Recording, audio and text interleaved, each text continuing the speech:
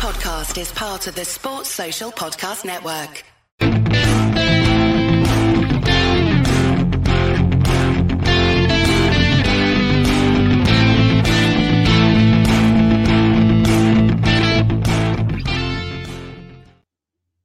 Hello, good evening. Welcome to the Talking Cop. It's me, Chris Brack. It's him, Kev O'Sullivan. It's finished in the League Cup semi-final first leg. Liverpool 2, Fulham 1. And Kev, as you and me both thought, as we were talking to ourselves before this game, that was a tough game, Matt, and we all expected it.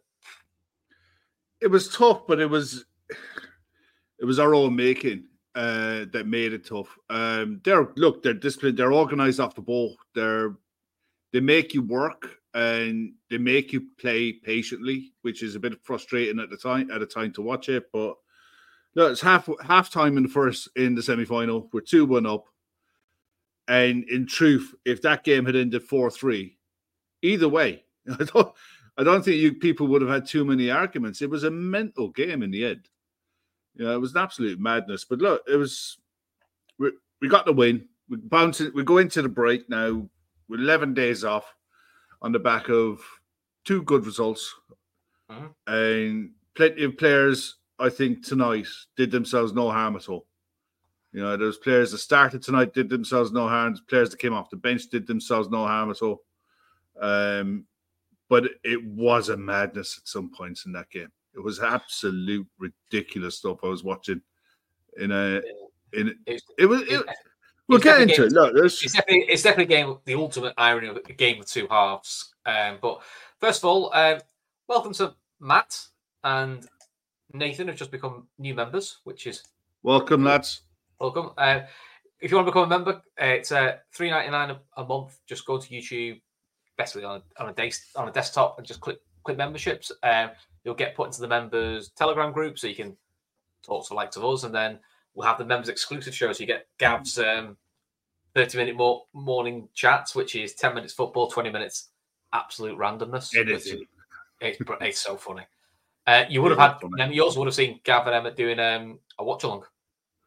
So, and then we do some. Yeah, that was actually good tonight as well. Yeah, that was good tonight as well. We do some shows which are just exclusive on YouTube for members, and then we release them later as podcasts for non-members. So, there's a few good things for us there. Anyway. There's some good stuff there. So, Eunice here says, nice to see Eunice. I haven't seen Eunice in the chat for a while. Starting from December, I think we should only be disappointed with the United game.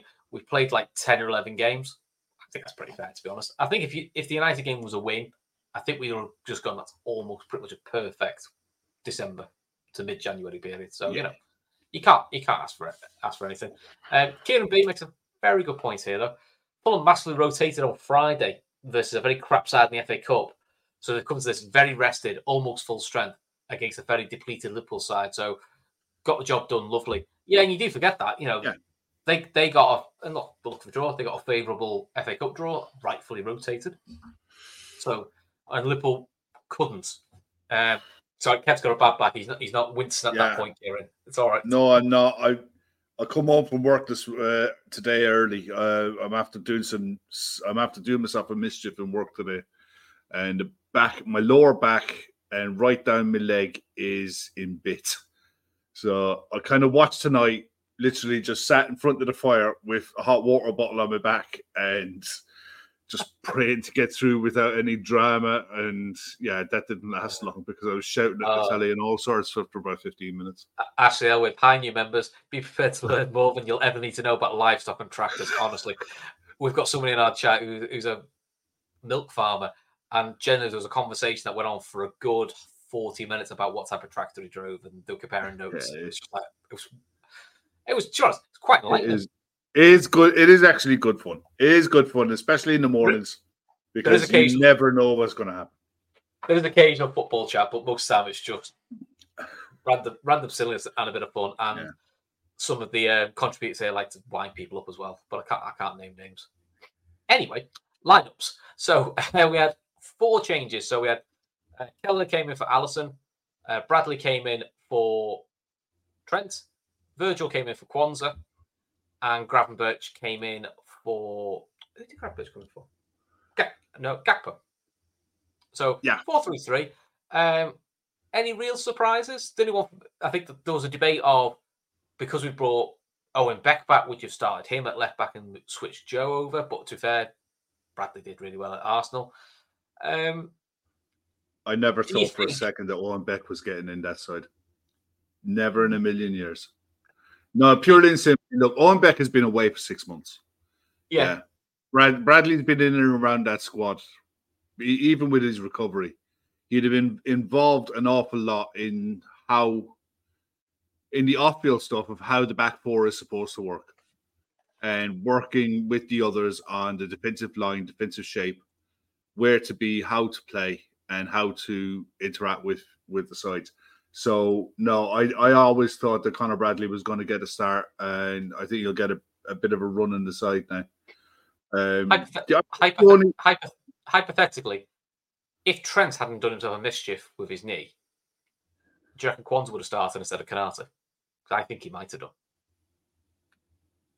Possibly. I think they would have rested. I think they would have rested Kanata, but I think they probably thought that's too many. Plus this young Keller, that's too many young lads in one hit. So I think midfield wise, it made sense. Gravenberch didn't start the Arsenal game, so he comes in. Jones just has to play at the moment because he's the man in form, and McAllister needs minutes. I saw a few chats. You're all a horrible bunch in that chat. I swear to God, you're all a horrible bunch. I did not get a bang in the back like Pereira and roll around like I was absolutely dying. Listen, I will not, as the oldest person in the room, please stand up. Please stand up. Yeah. Sorry, Kev, They're all terrible. Yeah, but also, Kev, you went on the floor. I'm not sure you get up. I might have been a one-man pod, and I don't want to do that again. I might have been better off. I might be better off down there. But look, Gravenberch was I thought Gravenberch. I kind of half of me expected Elliott to drop into midfield and maybe Diaz start on the right with Núñez starting on the left with Jota through the middle. But I understand the logic of not doing it because you only had two real proper changes that you can make off the bench if you needed to affect the game. So having those in your back pocket is a nice little thing to have, especially with there's so many people missing at the minute. It is mad. So I understand the logic of not having that. Yeah, I thought you might have gone Diaz right, Núñez left, and Gakpo through the middle. I must admit, I didn't expect Jota to start because I kind of thought he'd be nursed back because they want him firing fit for the Bournemouth game, which is the big league game for us. But listen, Jota's got 90 minutes, which, to be honest, it's great to see. It's good for Jota. Another new member. There we go. Welcome, Kuda. Nice to have you on board, mate. Excellent. Do well for them, is it, Kev? Yeah. Might get commission off Gav at this, right? The one thing I will say, I looked at Fulham's lineup, and I thought Fulham's lineup was really, really well balanced. Fulham's record away from home, I think that's one win in 12. But they've been in pretty much every game, and we've seen tonight. They're one of those. They're a nearly team. They're an almost team. You know, they're very organised off the ball and defend in a really good shape, and they almost get the counters right. They almost made the right decision for the last ball. And I don't think Fulham are far away from being a side kind of like along the lines of what a West Ham are like at the minute. Yeah, Europe Conference. Yeah, Europe League. Exactly. A good side with some good players in there. Palhinha, Willian. What I was looking at really at the start of the game was their left side and our right side.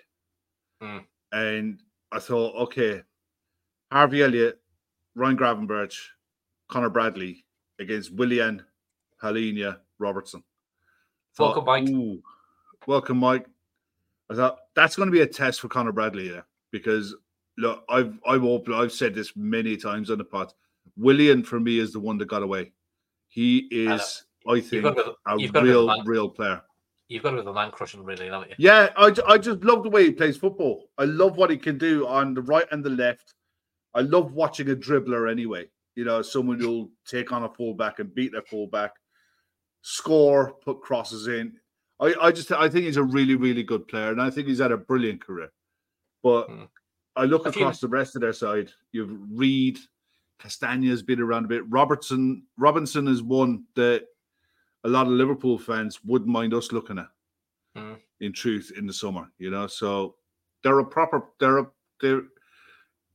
proper weapons, but I don't think they make the right decisions at key points, and that's the thing. We'll come to that because at 1-0, we'll come to all of that. Yeah, 1-0 they don't. Yeah, I mean, it's a bit of a chat talk about Harvey right wing. Some feel doesn't work, some feel he's better right midfield. I felt a bit for Harvey in the first half because I thought Harvey made some very good late runs.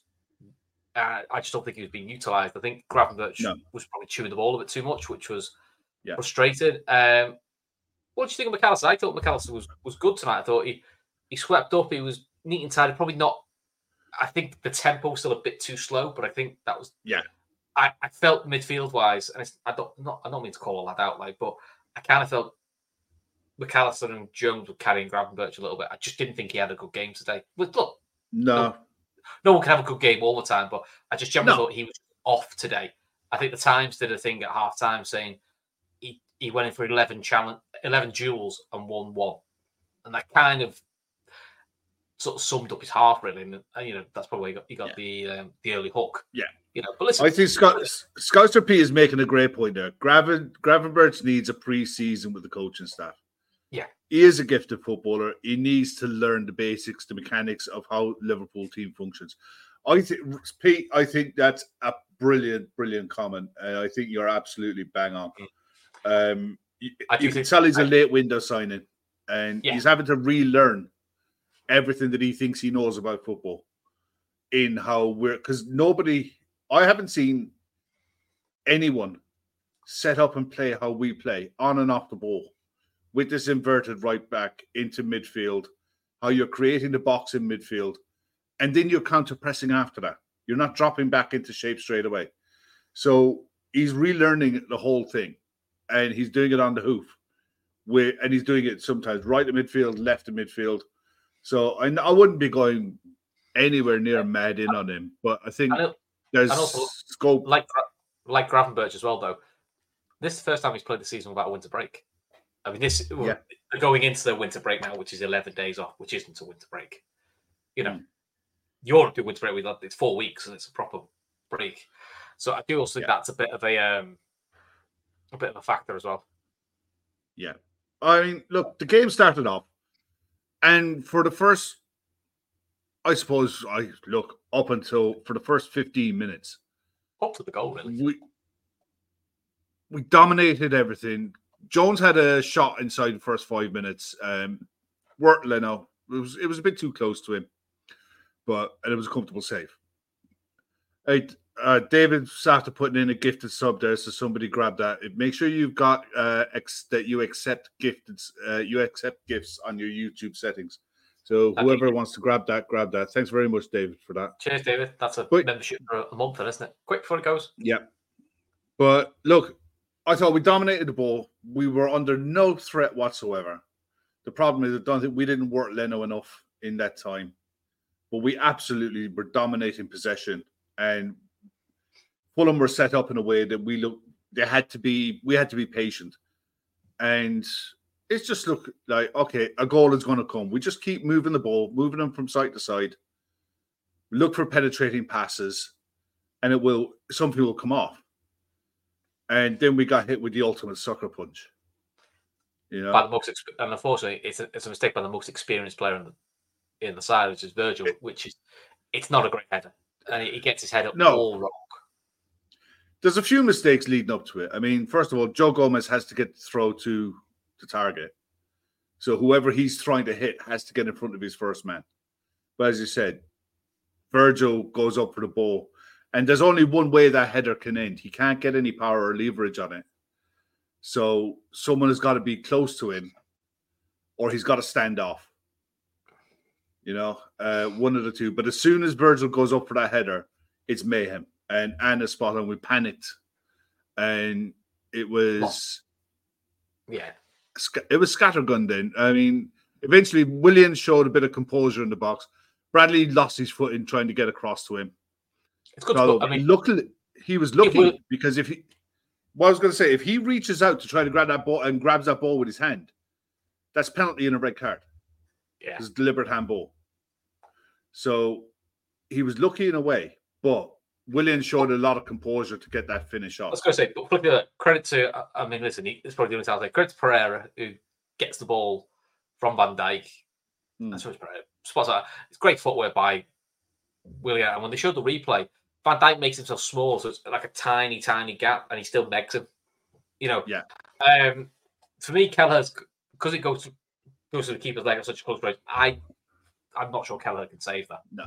I think he fires his leg out more in hope than anything else. The shock went off too close. Yeah, if he looks in, it hits your leg and goes wide. But, and you're like, oh, you may have thinking, that's the last thing you need, because that kind of plays into what Fulham wants. And I'll be honest, for the next 40 minutes or so, it was Fulham's game plan then, what they wanted, which is we'll sit deep, we'll look taking the counter, and I hope we can get you out. And I kind of felt for the rest of the first half, it was quite pedestrian passing, it was quite slow. Didn't massively work the keeper. Set piece wise, I didn't think McAllister's deliveries from corners were great. Elliott's were better, but just all right. It was where you were thinking this possibly the game where you do miss. Like, is the Trent injury the one injury too many? But we get a half time. But we went through the entirety of that first half. We had 7 efforts. We had 1 on target, and that was the one inside the first 5 minutes. It's the one thing I suppose that their goal did. It got the crowd up, because the crowd was sat there watching the first 15, 20 minutes, like just waiting for something to happen. It was very quiet. It was so quiet that I could hear players, and as soon as they scored, the crowd got up, the atmosphere got up, but they couldn't raise the pace in the passing. It needed to be moved quicker with more intensity. But I'll be fair, I honestly think Fulham's setup was really good. They forced us into playing in certain areas. And Gravenberch, I thought, like you said, he held onto the ball too long. I thought Jones did okay in patches. Diaz was hit and miss. You said, you text me at halftime and said, like, just attack your fullback, take someone on, commit the player. Castagna isn't the quickest. No, I'm getting to the point with Diaz where I have to feel it's under instruction. John, we used to always say with Simicas, when he first broke to the side, he'd get to 25 yards from goal, and instead of whipping the cross, and he'd play it back to Virgil and flick it back around again. But he did it all the time. So he was sort of going like, he has to be. And I wonder with Diaz, if he's just being told, I don't know, not to recycle the ball. Recycle the ball. Yeah. But I just felt in the last minute, you had the fullback one-on-one in the box. Just go past him, because he can't touch you, because it'll be a pen, or you never know. You look, you'll get a shot off. Well, got to half time, and I don't think anyone was expecting Klopp to ring the changes at half time. I don't think anyone was expecting subs at half time, but something had to happen. He definitely changed it. It wouldn't have surprised me if Núñez came on at half time. I just felt we were 2-1 pace, and I thought a bit of pace behind. But he goes early. It's 54 minutes, and it's Gakpo and Núñez come on. Elliott and Gravenberch goes off. Gravenberch was no surprise. And I was saying to you, well, for the other one, it's either Elliott or Diaz. And I think Elliott's gone with. I think they've gone for Diaz because 1, he's more experienced, and 2, he's got more pace. And I think they've thought pace and stretching is what it is. I think Tony's saying Diaz plays too deep. It did feel. We'll talk about the equaliser. After we got to after we got it to 1-1, we went to a 4-2-2-2, which was a 2 of Jones and McAllister, a 2 of Diaz and Gakpo, and then we left Jota and Núñez up front. It just seems to be a way we went for it. I've seen a few say, does Klopp not realise it's too late because he emptied the midfield and went, go 4-2-4. My thought I was watching that. I was fuming. Watching that. Because from the 45th minute up until the time we scored, it was helter-skelter football. It was schoolboy stuff. It was like 2 at the back, 4 midfield, 4 up front. And even Kanate was drifting in. And Fulham were just leaving their wide men wide and high. And numerous times, their decision-making cost them. They could have had a second and a third a lot easier than when we got our first. You cannot do that against sides who are capable of hitting you in the break. We got away with it for that 15, 20 minutes. A massive gamble. Yeah, and credit where it's due. It was a. But you saw Klopp on the screen a couple of times though, where even though he's gone 4 forwards, he still told them to calm down. As in, like, just because we've got 4 forwards, you don't have to go gun-ho. It was kind of like pick your moments because, Gakpo's a smart player. He doesn't have to go gun-ho, but he went just a bit too extreme. And to be honest, the biggest chance came to Fulham. Cordova Reed gets the ball down the left-hand side. He beats the offside try. I think Virgil plays him on.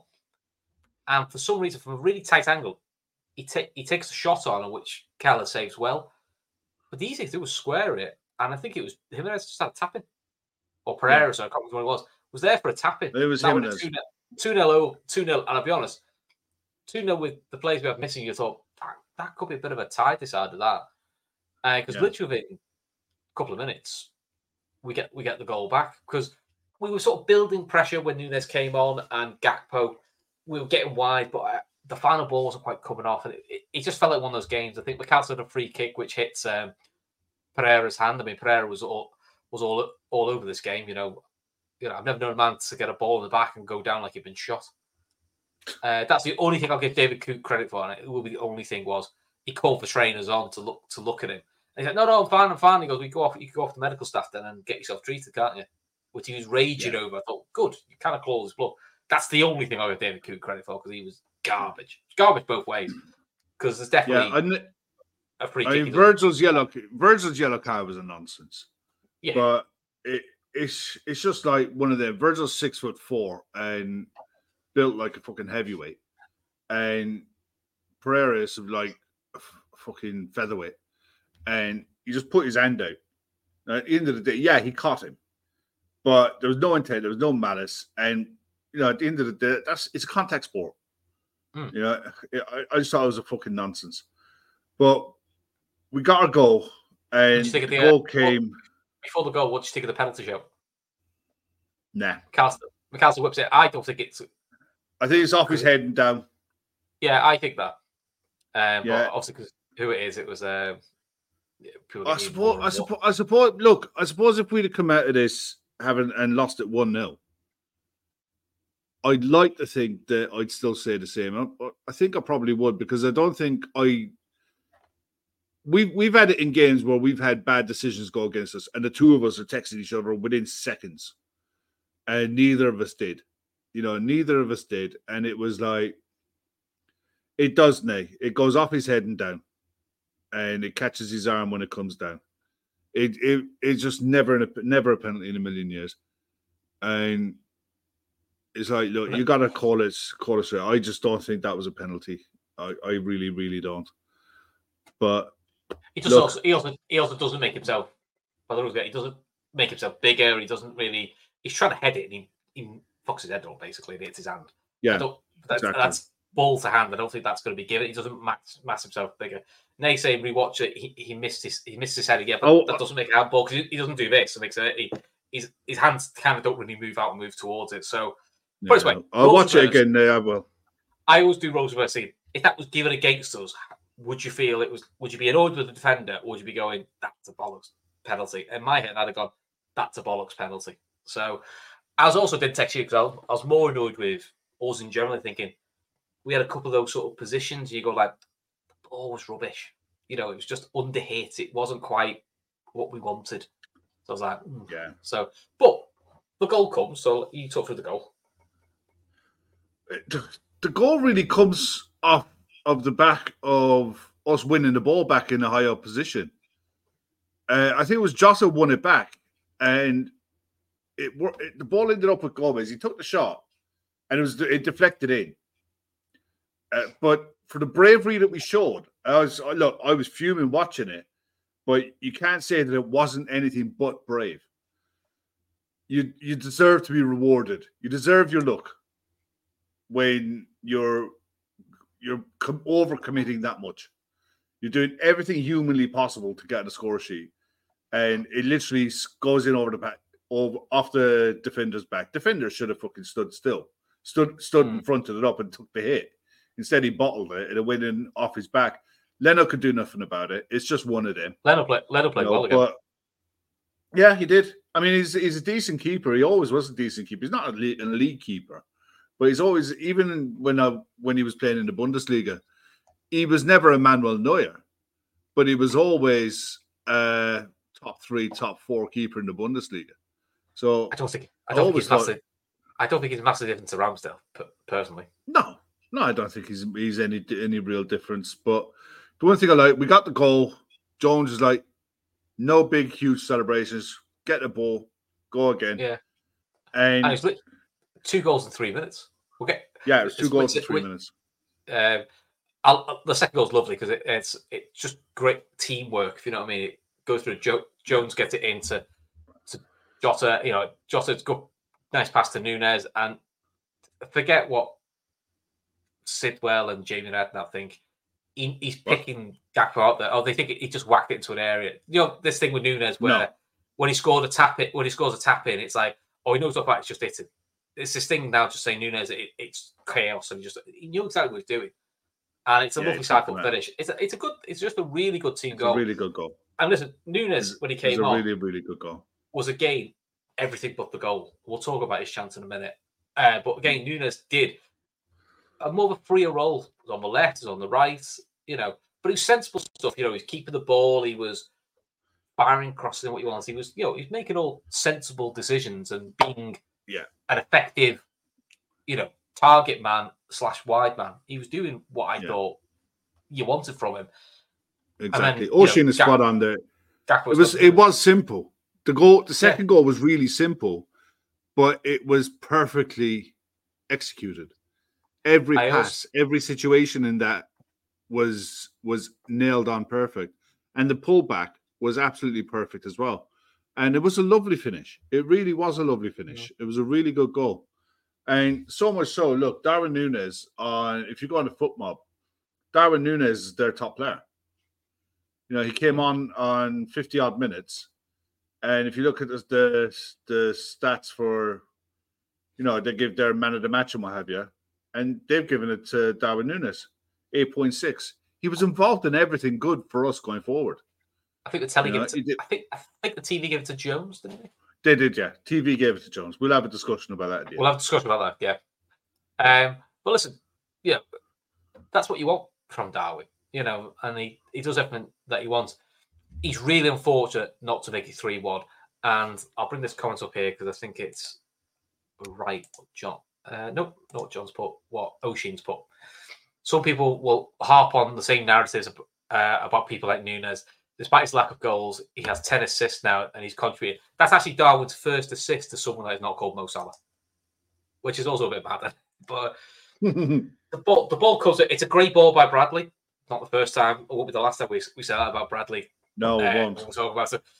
It's a great ball. It's a Trent-esque ball that you'd want from him. He hits it clean. First time hit. Credit the keeper. The keeper flies out, gets his legs to it, and puts it where. Darwin just needs that bit of luck sometimes as well, because I do think with Darwin, and you both said, if he missed kicks that, like Gakpo did against Newcastle, that goes in. Yeah. It's one of those ones where it's just not coming for you. But I'm not having any of this nonsense where people are going like, oh, it's a sitter, or that's another big miss. That's a good save. That ain't a sitter. That's a brilliant That's more credit the keeper than slag the striker off. You can't do much else to me. So that ball comes across him. He opens his foot out and he makes a really good contact with it. That is that's all he can do. Apart from shank it, that's all he can do with that. And I'm not gonna. I'll complain, and I've reddened him. I've reddened Darwin Núñez when he's missed sitters because eventually it'll cost you, no doubt in my mind. But every other part of his game, I'm more than happy with. I'm more than happy with every other aspect of his game and what he contributes to the side.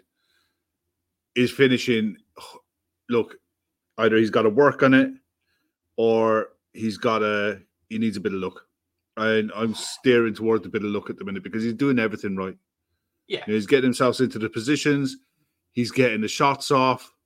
His keepers are making some good saves, and he's missing some big chances, hitting woodwork, hitting crossbars. He just needs one to go off his arse, and he'll be flying. No doubt about it. Yeah, I mean, Anthony saying like Sky Sports is saying on a plate for Darwin, he's missed again. He's like, well, behave. It's just it gets clicks, it gets views. That's why we do it. Sky Sports need their sound bites. It is what it is. No doubt Talk Shite will be doing the same tomorrow. Oh, no doubt. But anyway, let's just talk about some of our sponsors, our fundraisers. So, Football Prizes, they've got another offer at the moment, which is this competition until the 15th of January. So you've got a bit of time yet. It's $3.95 a ticket, and it's with a chance to win a signed and framed Luis Diaz Liverpool shirt. 149 tickets that are to be sold. So, if you want to sign Luis Diaz shirt, just go on Football Prizes. Details are in the description below. $3.95 a ticket, and you can get a chance to buy it as many times as you like. And yeah, you can buy as many tickets as you want. So cool. And then, as you'll see underneath, we've got our two fundraisers this year. So our aim is to get to 10k in euros, and we're going to split it 50-50. Half it's going to go to food banks in Liverpool. Because unfortunately, the way it is under governments in England and Ireland, they think it's all right for people to go hungry. So, I've seen food banks that they're always outside Anfield. So we're going to give the aim is to give 5k to them. And the other one is for a charity in Dublin called The Lighthouse, which Kev, you can talk more around. Well, The Lighthouse is basically a cafe in Dublin that aims to. It literally is what it says on the tin. It feeds people who don't have a bob, and they literally just want to stay open longer and help more people. And if we can contribute to doing that, then that's what we're going to do. The link is in the description. The link is also on our social media. If you go on to any of our social media platforms and look for the pinned tweet, the link is in there for the GoFundMe. If you could share, if you could donate, please do. $5, 10, 20 quids. That's what makes the magic happen. If you can't, we understand it's January, and January is a hard month for everyone. Put it in the back of your noggin for the end of the month, though. If you've got a $5 or a $10 and you want to chuck it at something, then this is as good a cause as any. If you can hit the share button on your socials, though, just retweet it, share it, do what you need to do, and get the word out as much as you can. That'd be great. Cool. Right, so back to football. Our mate, Ashley, who's always great for the quotes. Here we go. Jurgen Klopp. I don't know how to explain the Darwin situation. You cannot be more unlucky than him in the finishing situation. He did everything right and still sets up goals really special, which is pretty accurate, to be fair. That's kind of Darwin in a nutshell at the moment. And then Conor Bradley, it was intense for him. Someone has to drive him home. He gave everything. I love that. He doesn't drive.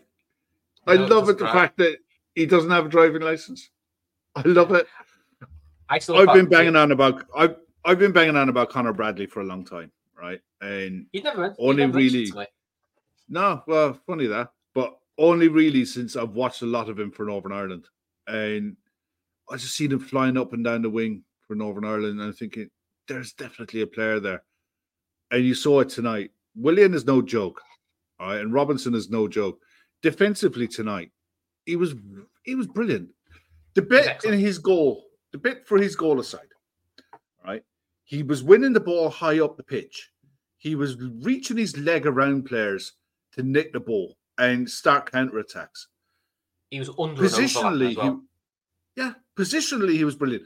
I honestly think in the first half, it's something that we didn't utilize enough was the crossfield ball from Virgil to find him high up the pitch to turn Fulham around, and that might be a trust thing, but that will come. I think the future is really bright for him. I really, really do. I was so happy with him. He's got really nice delivery as well. The comparison is he could model himself to become a right-sided Andy Robertson, or somebody in the chat said the other night, Steve Finnan. is pretty apt. He's that sort of. I think he's probably got a bit that more kind of game fullback, speed, isn't he? But he's that type fullback. He's not going to do the Trent thing because, as we've heard, not many people can. No. But if he models his game on being a right side of Andy Robertson, he'll do really well. Reminds me an awful lot of a young Seamus Coleman. When Seamus Coleman first burst onto the scene at Everton, got up and down the line relentlessly, put crosses in left, right, and centre, worked his nuts off. But this kid has got a bit of quality about him as well. But what I really liked about him was defensively, his positioning. He was never never far away from Ibu, and he was shouting at players to pull him back. And all in all, I think he was outstanding. I thought he was absolutely outstanding tonight. Absolutely loved everything about his performance. Klopp continues to comment, brother. He will probably fall asleep in the dressing room. Wonderful. What a boy. What a character. Everyone loves him. Yeah, I'm delighted for him. I'm genuinely delighted for him. Look, this is a League Cup semi-final. Do you know what I mean? He's a young kid. It's a League Cup semi-final. A game that he would have never thought he would have been involved in a month of Sundays. And then suddenly the opportunity's fallen on his lap. He's missed the first half of the season injured.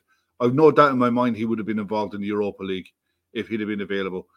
Anyone who was with us when we watched the pre-season games and we were doing the reviews and the post-match stuff after the pre-season games, most people that were in the chats back then, a lot of them are still there tonight, and they were still talking about how good Conor Bradley looked.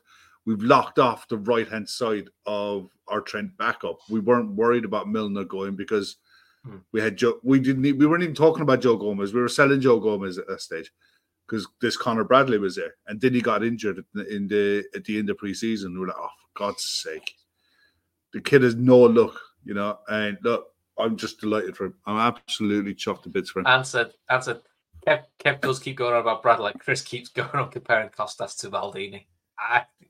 Well, both not playing. They're both not playing, so you know. But poor Costas. But apparently he's not far away. He might be back towards the end of the month. Oscar, that generally threw me when I saw it. He said back soon. And I was thinking, he said he can't have broke his collarbone then. No, when I googled broken collarbone, it was 12 weeks. He said, "Oh, Robert should be back by it." Thinking, so don't get me wrong, that's really good because I was thinking, Jesus Christ. Yeah, but you also got to give Klopp credit because the semi-final 2 years ago, he throws Kate Gordon in the second leg. Off you go, you know. Because the easiest thing to do, and he could have done this, Klopp. It would have been a bit wild, but he could have done it. Is we have played Jones at right back in Europa League games. So you could easily go, right, we're going to do Jones right back, we're going to go Gravenberch, we're going to go McAllister, you know, Elliott, midfield three, and we'll put three experience there, and we'll leave all the kids on the bench. He could have done that, and everyone would have just gone, fair enough, you put the experience on. But he's like, no, he trains with us. He has to defend against Mo Salah and Luis Diaz in training, so he knows what's expected. I'll trust the kid. And he's got his rewards, just like he did with Kwanzaa. You know, well, James CBR is asking there. So we're saying he offers more potential than Nico Williams. I think so. I think the difference between the two, I think defensively Connor's better. I think he's quicker. I think he's deceptively quick. Yeah, you know, I don't think he's absolutely rapid as in like Robinson, because I think Robertson at Fulham is rapid. But I don't think he's that, but I think he's quick enough. Yeah, but Andy Robertson's a bit like that. Andy Robertson is, I think people don't realize, Andy Robertson is deceptively quick, especially recovery pace wise. Yeah. So, yeah, you know, so I think he's slightly better than Nico Williams. As a super does point out, a bigger frame and quicker as well. Yeah, I think physically, I think that helps. That he's probably a bigger frame on him. So just like back post headers and stuff like that. Nico always felt more like a wing back. Yeah, and I think and he's found that position at Forest, and he's doing really well at Forest as a wing back. You know, so I kind of and for Wales, left or right, left or right. Nico can do left or right, and I think you're right. I think he is a wing back. We'll move on to some other players. Centre back pairing: Ibu Konate, Virgil. Bearing in mind they were left for almost the entirety of the second half, 2v2, 2v3. How do you think they coped with it? Bearing in mind Virgil was on a silly yellow. I thought they coped with that. I thought Virgil was fine second half. I thought Virgil wasn't quite himself first half. Listen, he's ill, so maybe he should come back for it. But I think the mistake for the goal, silly yellow, I think that got in his head a little bit because he did catch Jimenez with a late tackle. I think he stood on his foot, which I'll be honest, if he hadn't been booked, he probably would have been booked. But it's one of those ones where you go, they're never going to give a second yellow for that. But there was an element of, I think Virgil needs to just calm down. I thought Ibu was just a bit like he was against Arsenal. Perfectly fine, solid. Probably the calmer of the two centre-backs, which is unusual. Joe Gomez defensively, I thought was really good. I thought first half he was a bit exposed that he's not a left footer. But I think that's more about the lack of movement in front of him, which exposed him. Although he did do an amazingly lovely back heel, and he still had his customary ping from distance, which actually wasn't that far. It wasn't far away, was it? It wasn't far away. Okay, we'll do a whole. I think if Joe Gomez scores, forget the post. We'll do the whole show just on his goal. We won't talk about anything. 200 appearances up now for Joe Gomez tonight. 26 years of age. He was all right. McAllister. I think Joe Gomez is in the form of his life this season. I think this is as close as you're getting to the title. Yeah, I don't think he gets better. Yeah, I don't think he gets better. But he needs to maintain this. But this level of consistency he's been at now. He's been at that now most of the season, and that was always the frustration with Joe. Is he was putting a 3, 8 out of 10 performance, then he's throwing a 2, and it'd be the worst time. He hasn't really done that. It's always been 6, 7s, some 8s and 9s, but nearly 6 and 7s out of 10, which is all you want him to do. And I think it's good to see. McAllister, I thought was good. Yeah, it was solid enough. He was all right. Tried a couple of incisive passes early in the first half that didn't come off. After that, he was just kept it neat and tidy, kept it recycling, and won the ball back in good areas. Tracked his runners. He was okay. It was fine. Curtis Jones was really good. He was the best midfielder. Really good. He was the best midfielder on the pitch. Yeah, loves to carry the ball, but loves to carry the ball at the right time. He gives it when he needs to give it as well. But he's brave with it, which people don't give him credit for. Is he loves taking the ball with his back to goal, and he's happy to spin players. We praise City players for, and he'll take a risk, and he draws fouls. Kind of what you want him to do, and he's really good at blocking up passing lanes to cover his fullback. That's why Gomez also doesn't look very exposed, because he does a lot of the Gino Ronaldo donkey work. He's finally got the balance right now between the Gino Ronaldo donkey work and his flair for going forward. He's now got that lovely balance. We talked about Gravenberch. It just didn't happen for him, Yeah, Diaz was one of those nights. Erratic. Diaz was a bit erratic. He had moments, but probably not enough for them. Not enough for them, no. And I thought the game would open up for him. Yeah, it didn't really, did it? You know what I mean? I just thought for Diaz, I thought the game, when it became erratic, it started the second half, and it became like really end to end. I thought it might open up for him a bit more, but I thought he did okay. I didn't think it was anything special. I didn't think it was anything disastrous. He was all right. It's just Jota, I thought fed on scraps first half. Listen, he gave their centre half kittens tackling and all that, but he had nothing to feed off. I felt once the subs came on, Núñez and Gakpo, it put more legs around him, and he was able to get involved more. And I think that's when you see the best of Jota. I think that's why Jota looks so good with a Núñez next to him and a Diaz. I think pace around Jota, where he can be the deeper one and be the leader of the attack, the playmaker, suits him. And he runs from deep. He draws fouls. His work rate is immense. His work rate is immense. It really, really is. He's pressing, he's counter-pressing. His ability to read the game and read where keepers and defenders are passing. He's very good at that. I thought Harvey Elliott did all right. I understand why he took him off, but I thought he played okay. He tried to get involved in the first half. He was coming inside an awful lot. And I suppose that's really where I think we needed to use Bradley more on the overlap to allow Harvey coming inside a bit more space. He had a couple of half efforts, but again, it wasn't one of his better games. He wasn't disastrous by any stretch. He was another one. He was okay. And Anne's right about Joe Gomez. he's playing well because he's got the momentum of a run of games. This is probably we all want to be in the Champions League, so I'm not saying we don't. This is the only one of the big benefits of having Europa League is you're able to guarantee squad players 6 games to keep them in rhythm. So when a Joe Gomez or an Elliott's been dropped in, they don't feel cold because they're like, well, I only played a week or 2 weeks, so they're in that rhythm. And I think that does help, to be honest. So, and then to be honest, Gakpo as the 8 didn't work against Arsenal, but I thought it did work today. I thought he was wider today, though. It was wide, but he was wider of a ball. At 1-0, he definitely went more central then because you can see off the ball, Nunes was left and Jota were left high, and he went back into a midfield 3 off the ball. And I felt he got the balance right then. So it can work with him. Just like you said, a bit like Gravenberch today. It didn't work for Gravenberch today. I just don't think it worked for Gakpo on Sunday. It happens. Players can't be perfect all the time. And Darwin, I mean, look, quick word on Klopp before we go. It was a question. I've got a question for you because it was a really good question. I saved it. Bear with me.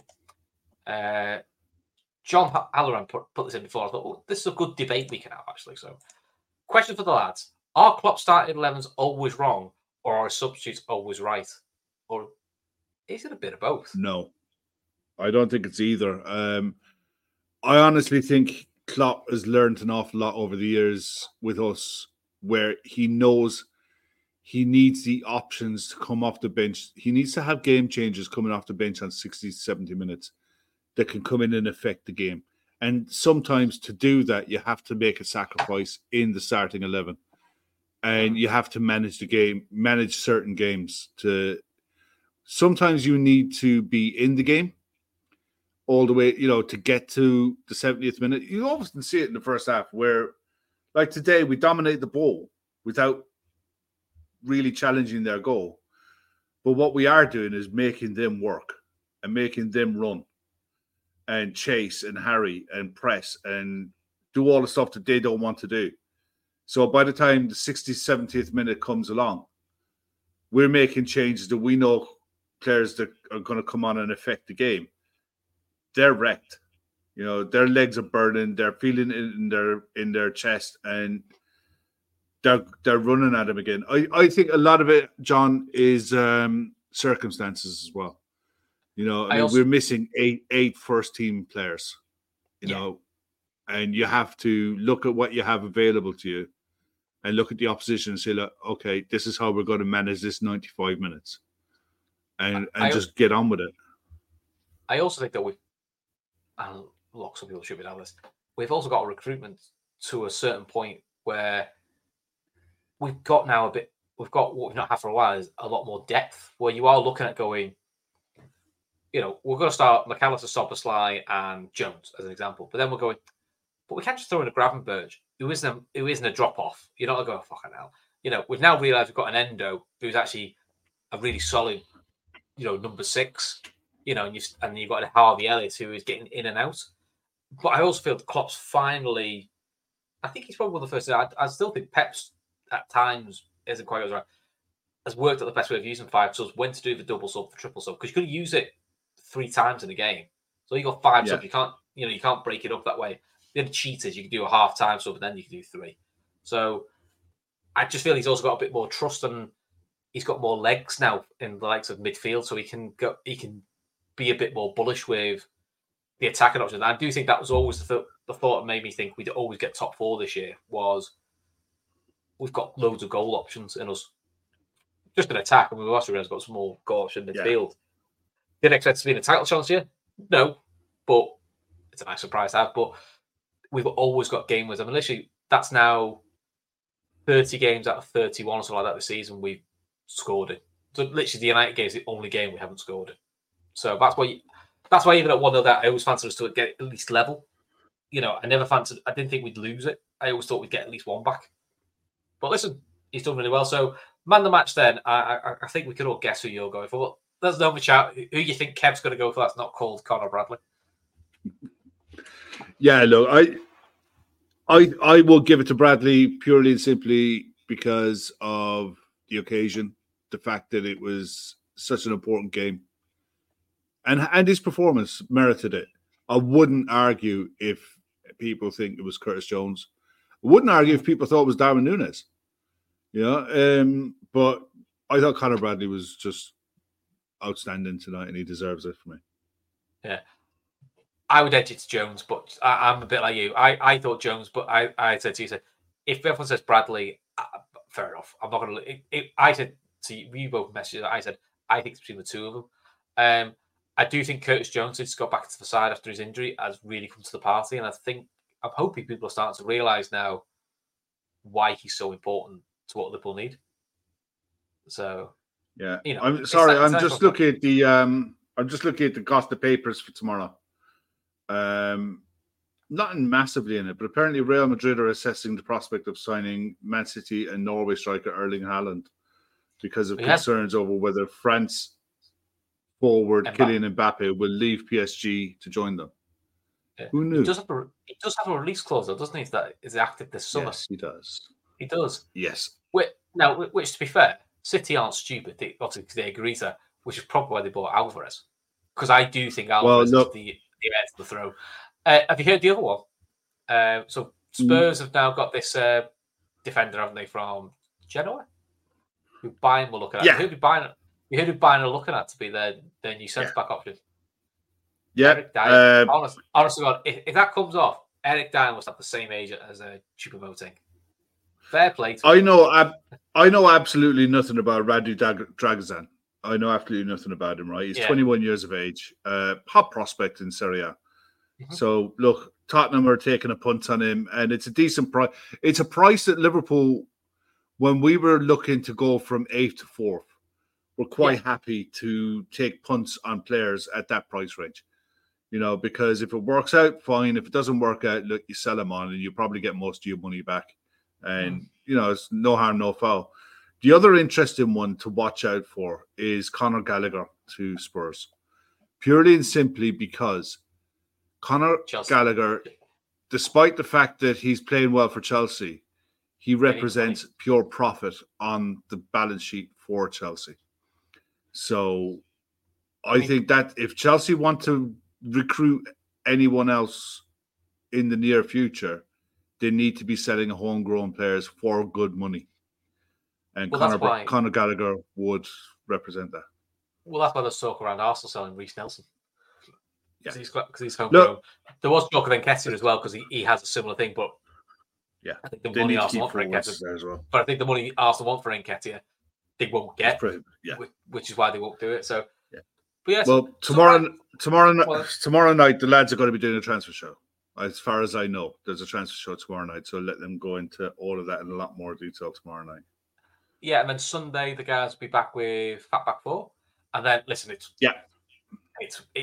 not international, it's winter break thing. So God knows what we're doing then, because no idea. You went back for the Bournemouth game, but we've got 11 day break now, Kev. We pop these up. Well, you say 11-day break. I don't think we'll have an 11-day break. I think we'll be back. I don't think we will. I think there'll be. I'm sure there'll be quizzes. I'm sure there'll be drafts and but there's plenty of football going on as well, because only half the league is off. Yeah, the other half of the league are playing the normal games. So we'll get you and me on a show for a random chat to see what crops up. Well, hopefully, I'm hoping that the transfer window picks up, because at the minute it's been absolute dross. There's been nothing of any significance happening. I mean, Timo Werner's gone to Spurs. I mean, at the end of the day, if he was any good, he'd be staying at Leipzig and playing. He's not staying at Leipzig and playing, so they already know what they've got in him, and they're not interested. So it's just for Spurs, it's just a weird one to me. I think it's a squad. It's a weird one, mate. Yeah, I'm sorry, it's a fucking weird one. I mean, at the end of the day, I just think it's panic, personally. They need to be seen to be doing something. I think it's a terrible bit of business, but that's, if they want to waste our money, that's up to them. Well, Aye. Go on, Kev. Do you think we'll sign anyone?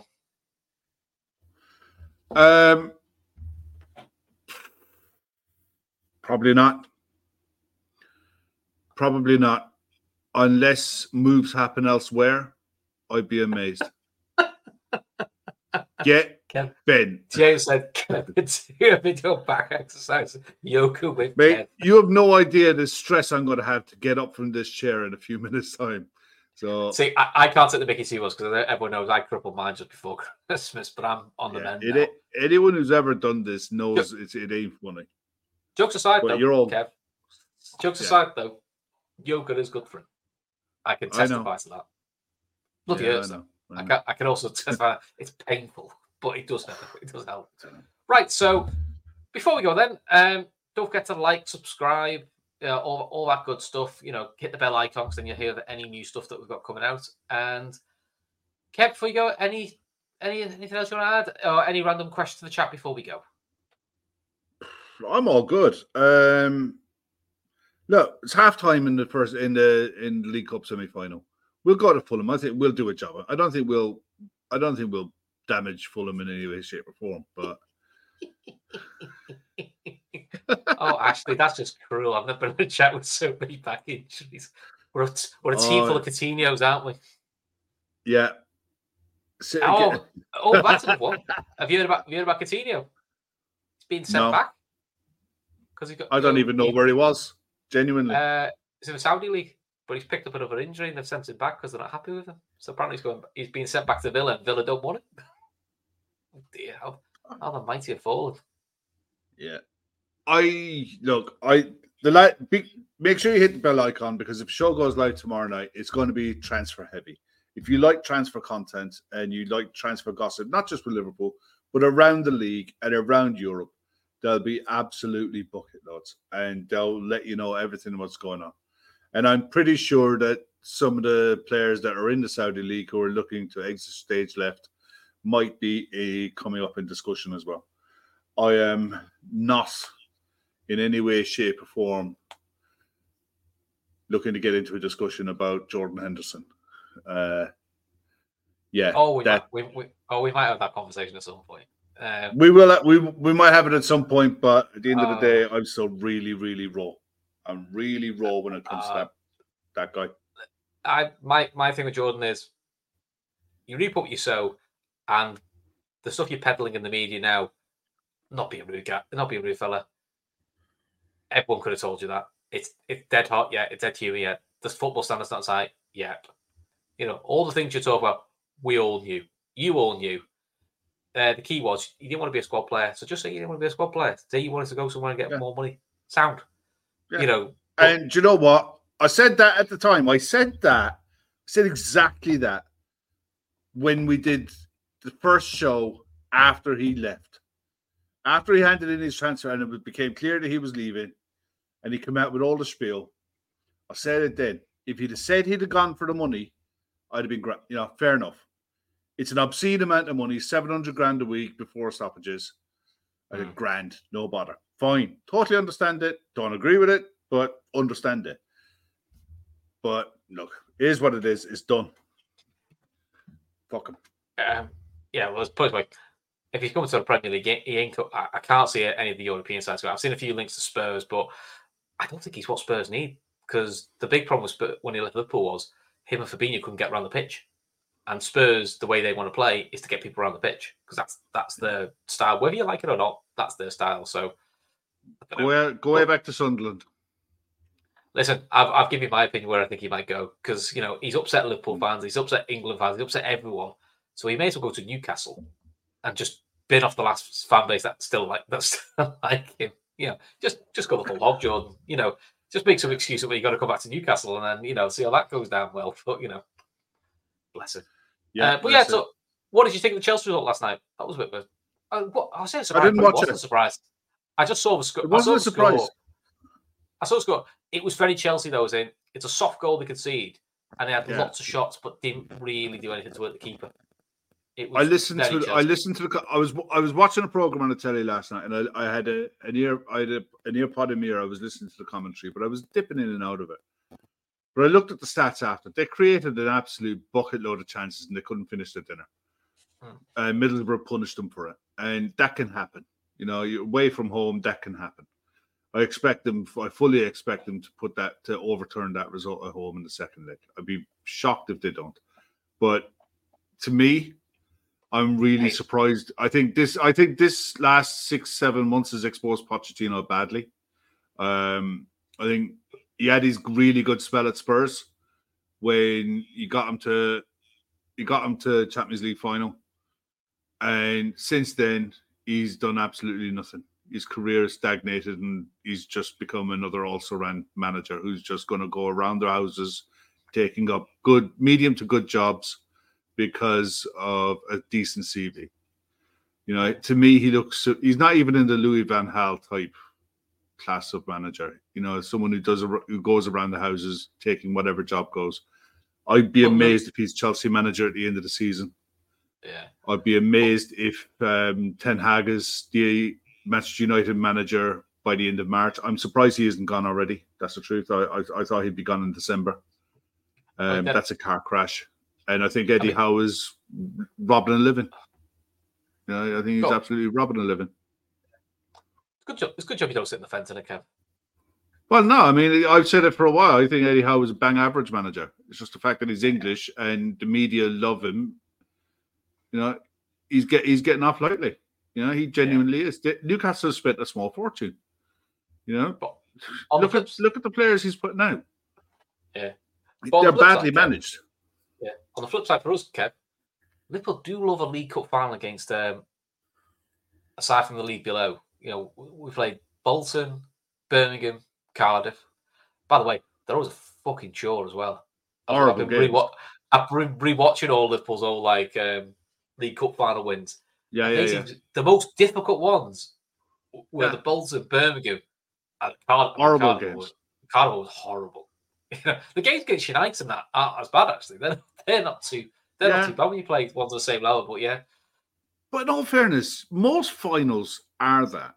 That's why we all watched the World Cup final in absolute shock. Because it was a really, really good game. It was a great game. But in general, finals are generally dour, horrible games because two sides go into it. They're usually two good sides. And neither side want to lose. So they'll do everything not to lose rather than doing everything to go and win.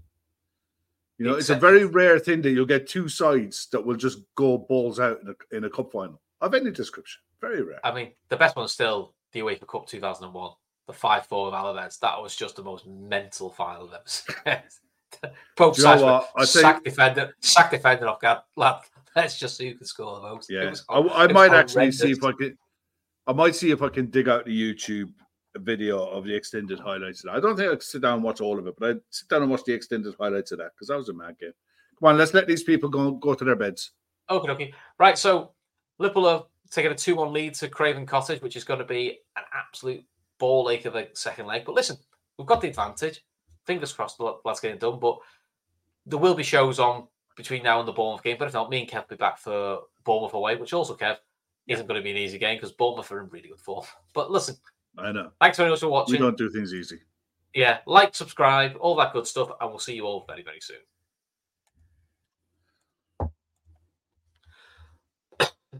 Sports Social Podcast Network.